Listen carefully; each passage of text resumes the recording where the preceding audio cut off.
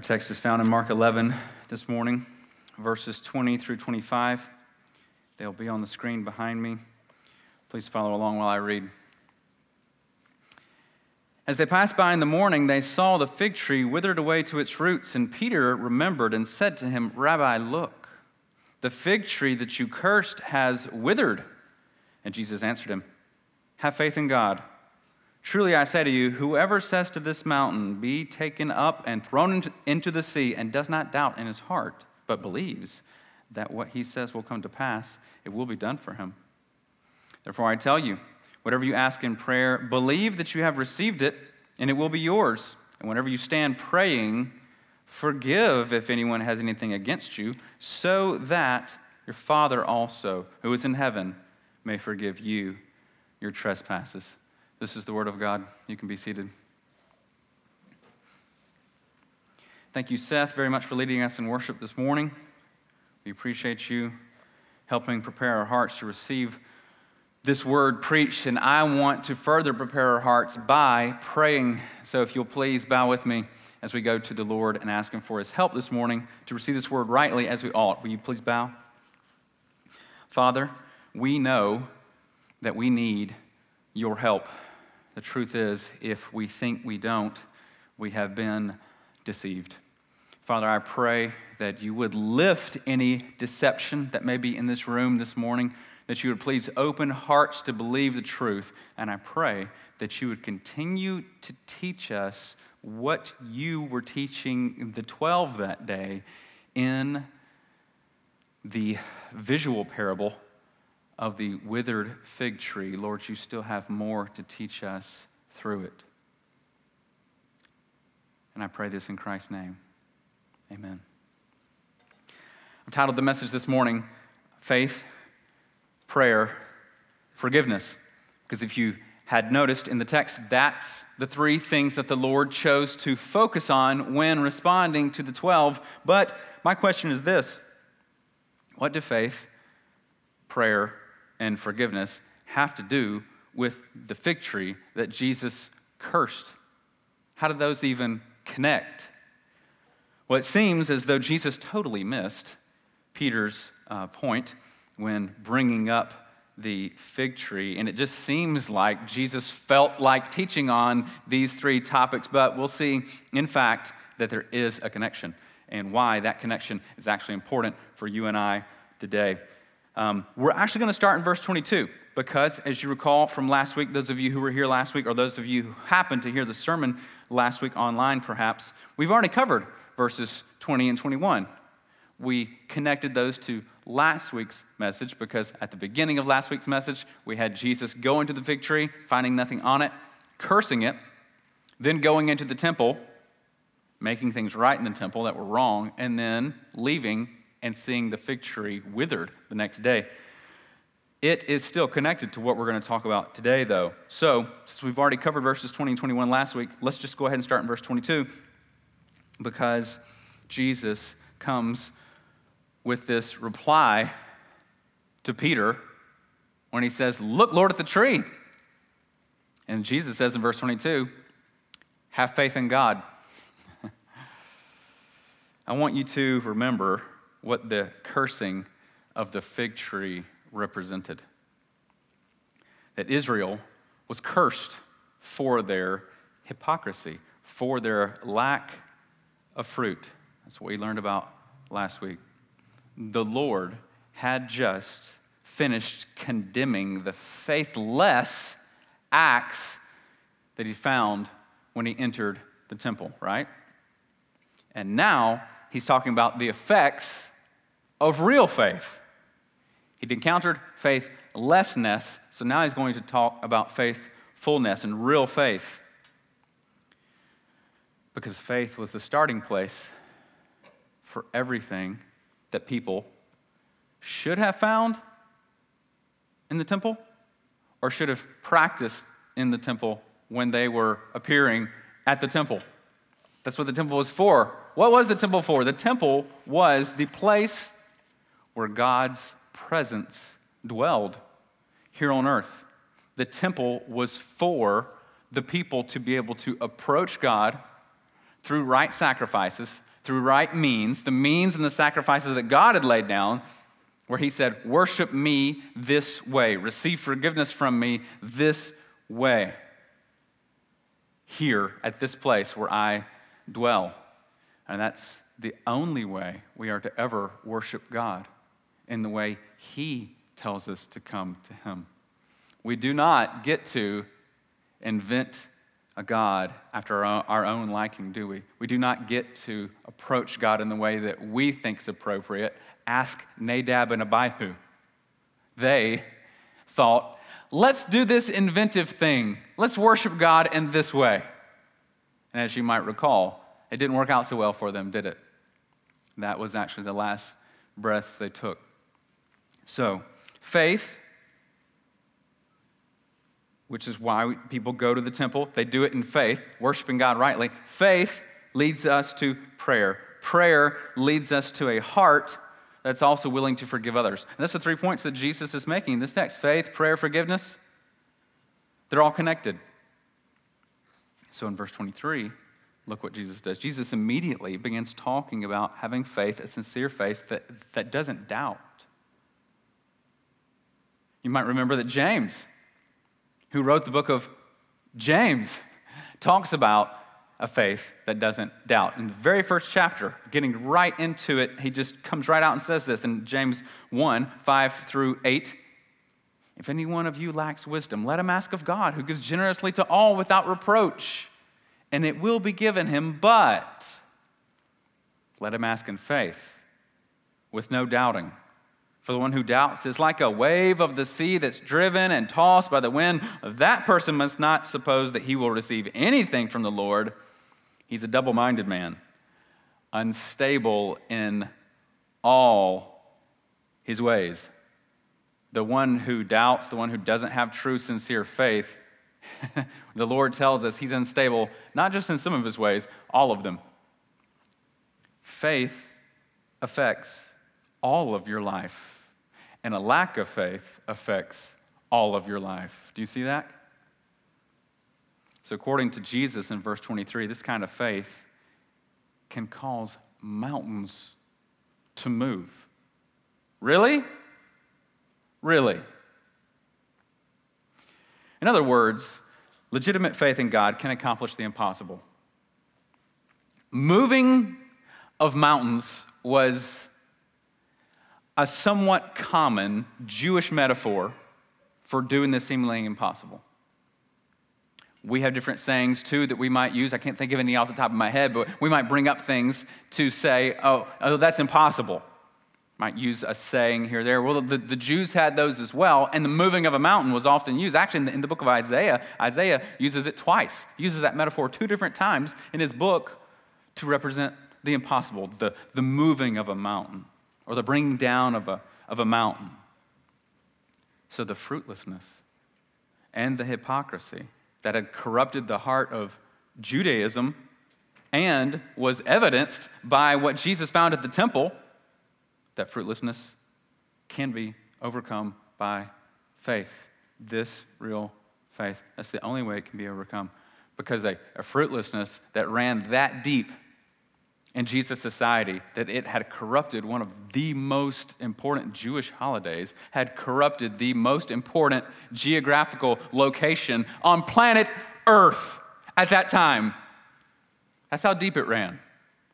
They were totally content and happy with the outer courts of the temple being filled with greed, manipulation, extortion. They were fine with it. That's how deep it ran. So how can that be corrected? How can that be fixed? It seems impossible. And it is. The only way it can be corrected is faith alone. John Calvin had this to say about faith. He said, "It's faith alone which justifies, and yet the faith which justifies is not alone." What's he mean? What's the point? Well, in the context there, what he was saying is true, authentic, real, saving faith will always be accompanied by works of righteousness. Let me say that again, because you really need to get this. Because so many people don't get this. I didn't get this for a long time when I was unsaved, yet thinking I was saved. True, authentic, saving faith will always be accompanied by works of righteousness.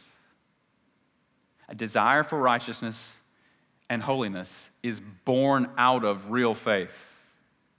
In other words, no holiness, no heaven. And the Bible teaches that. I'm not putting that on you. I'm saying a clear, quick reading of the Bible will show you that if there's no real, genuine fruit in someone's life, then it's like the fruitless fig tree that we saw and only worthy to be cursed, according to Jesus. That's why he did that. Those were the very fruits that the religious establishment of Jesus' day was lacking. So how can that broken establishment of Jesus' day, how can it possibly be corrected and made right? Well, the answer, faith that moves mountains. That kind of faith. And how can your broken relationship with God, broken by your sin, broken by your rebellion, how can it be made right? The answer is the same. Only by faith in what the Lord God has done. What has the Lord God done? Well, he did this work through the Lord Jesus. Jesus made the way for sinners to be made righteous, who are unrighteous.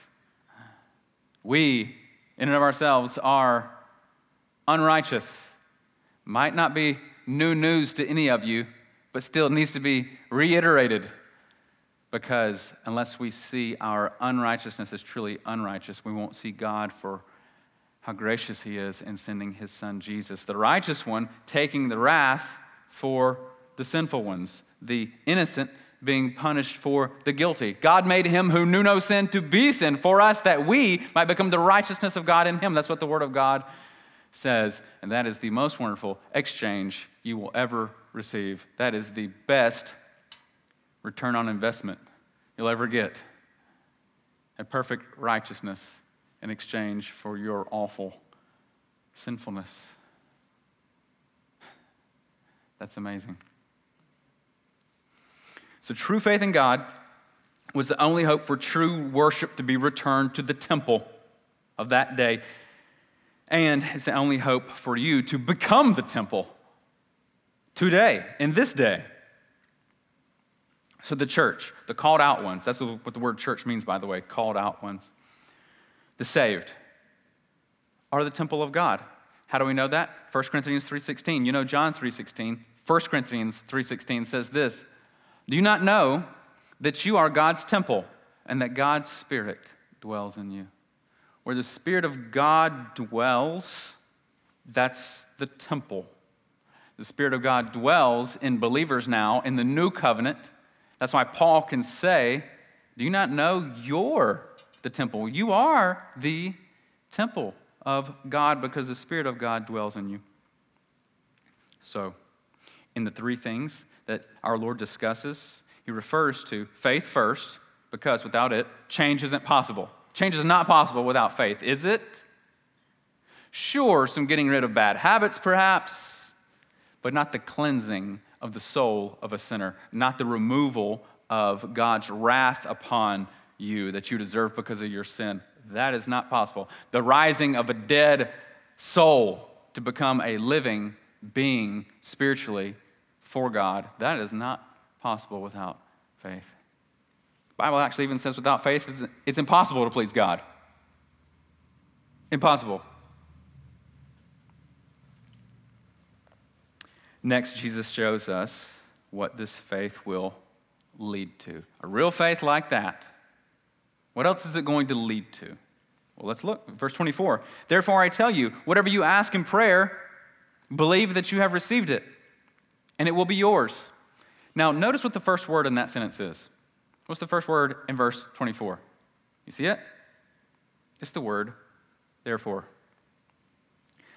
Showing that what he's about to say is the natural conclusion to what he just taught. Like if I said something, blah, blah, blah, blah, blah, therefore, blank.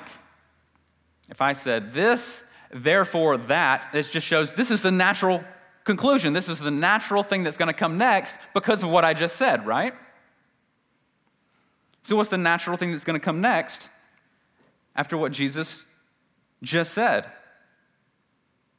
A genuine belief in God through Jesus, born of the Spirit, will lead to communication with God in prayer. That's the natural flow of a real faith. Now, we have to be careful with this text. This text has been twisted and mutilated and assaulted to say things that it doesn't say. So before we draw the foolish conclusions from this text that too many false, deceptive, heretical teachers have tried to teach us, we have to first compare Scripture with Scripture. Some have tried to say that this text means that you can ask God for anything your heart wants. And as long as you believe hard enough, God will do it. And that's a God that mankind likes to invent. A God that gives you exactly what you want. And that's why so many people in our society are mad at God. Because they've invented a God after their own liking and thought, this God, to show me that he likes me, he's supposed to give me what I want. And so he didn't give me what I want, and therefore I'm mad at him. You ever heard that before? I have, a lot. And it just goes to show me that people don't have an understanding of the biblical God. They have to receive that through reading the Scriptures. We don't receive it any other way. Not through movies, not through popular songs. You don't get your theology through those. You get it only through the Word of God. This is the inspired text of God, from God, to man, about who God is and what he's like and how we are to approach him and how we are to be saved from our sins. Otherwise, you are mad at God, and it's probably a God that you've invented, just to let you know. Because God in heaven doesn't exist to give you what you want. He doesn't. I am not trying to be insensitive in saying this, but God doesn't exist for you. You exist for God.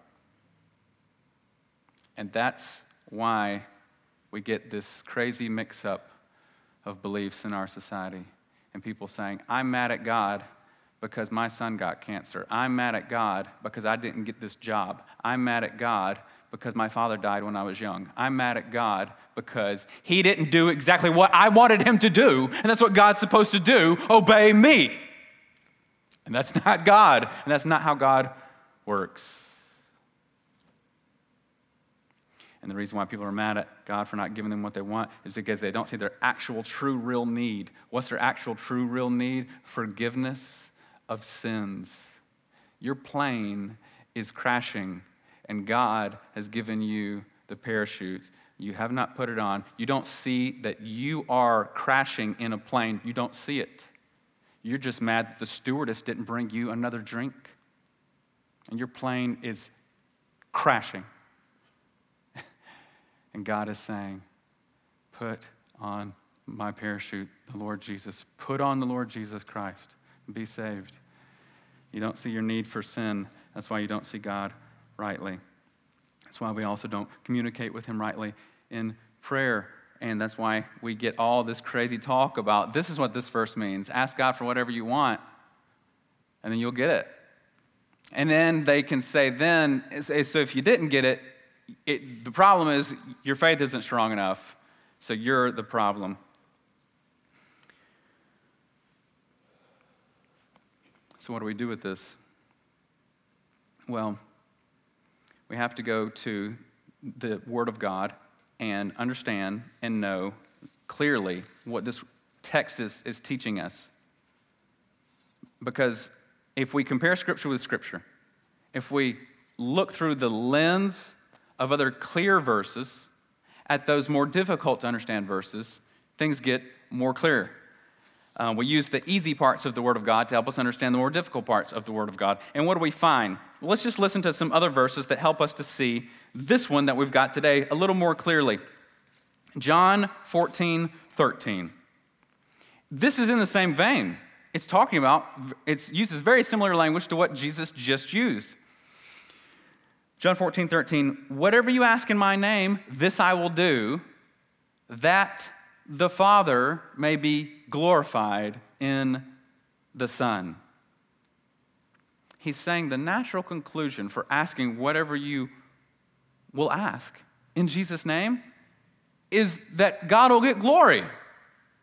So we learn here that following Jesus' command and praying this way will clearly glorify God and not glorify me. It leads to God's glory, not my glory. John 15:7-8. If you abide in me and my words abide in you, ask whatever you wish. Okay, same thought, right? And it will be done for you.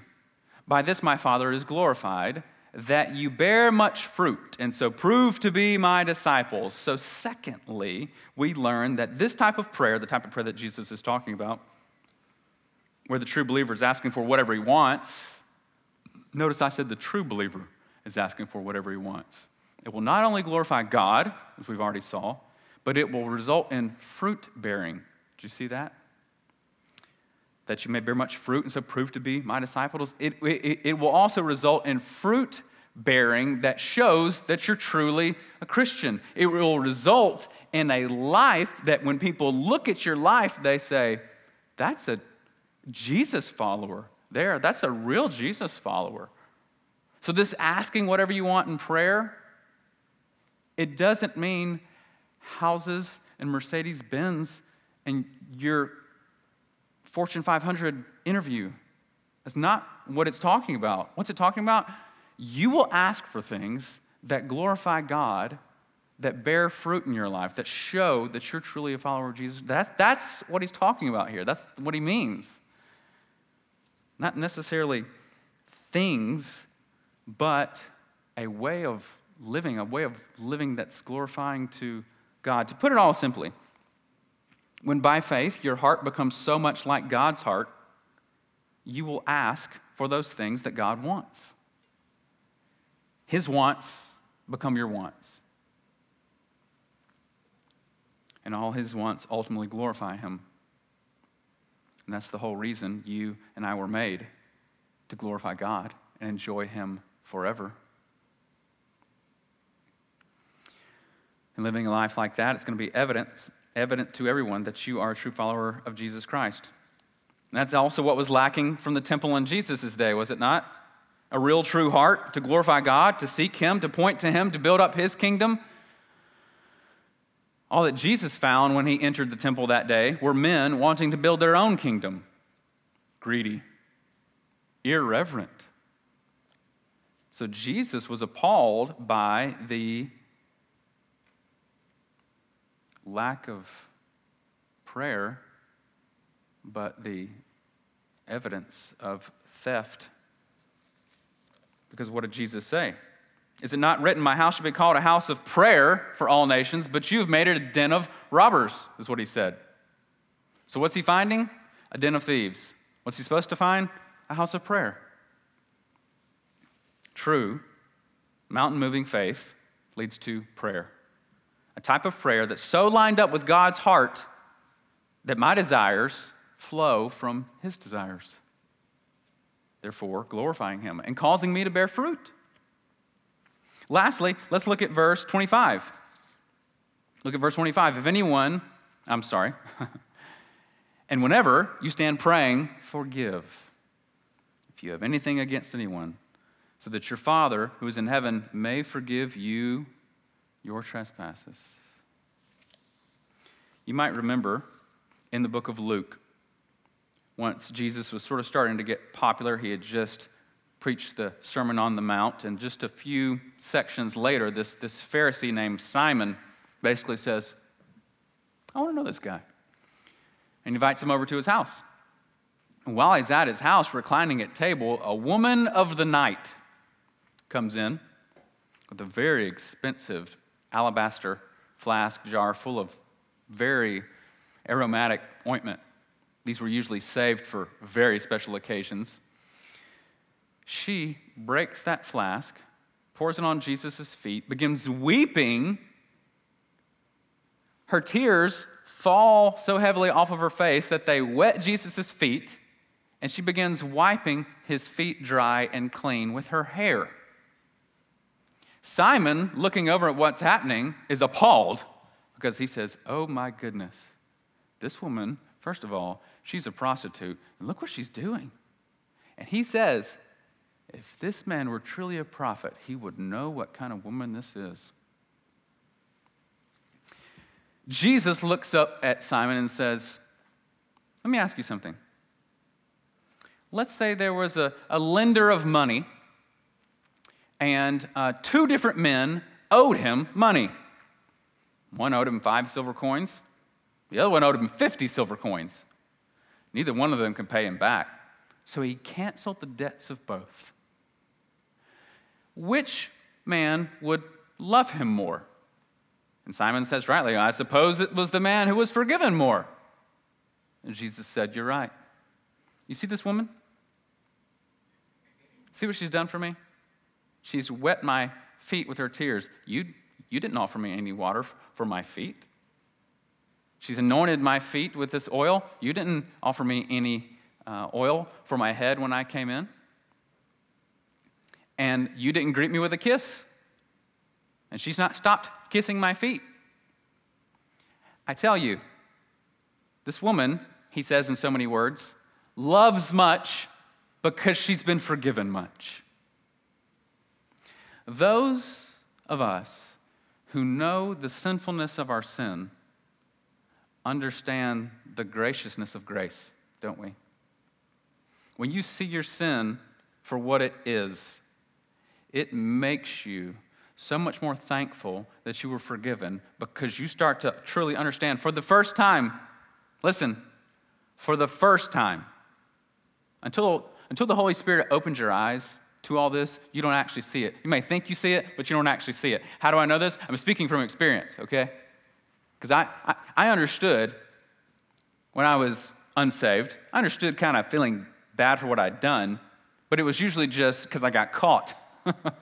And now I've got to say I'm sorry, and now I got to sit here while these people bust my chops and tell me how bad I am, and that's I'm like, ugh.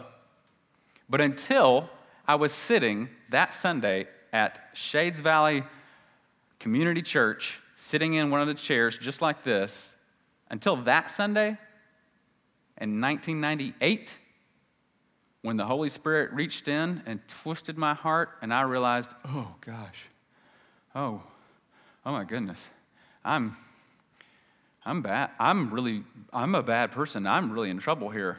Until that happened, no, I didn't understand the sinfulness of sin. And that made me want to run to Jesus because he was the one who bore the punishment for my sins on the cross. And so, that's why Jesus has this to say about forgiveness. Because how could we, who've been such recipients of such grace, not be willing to extend forgiveness to others?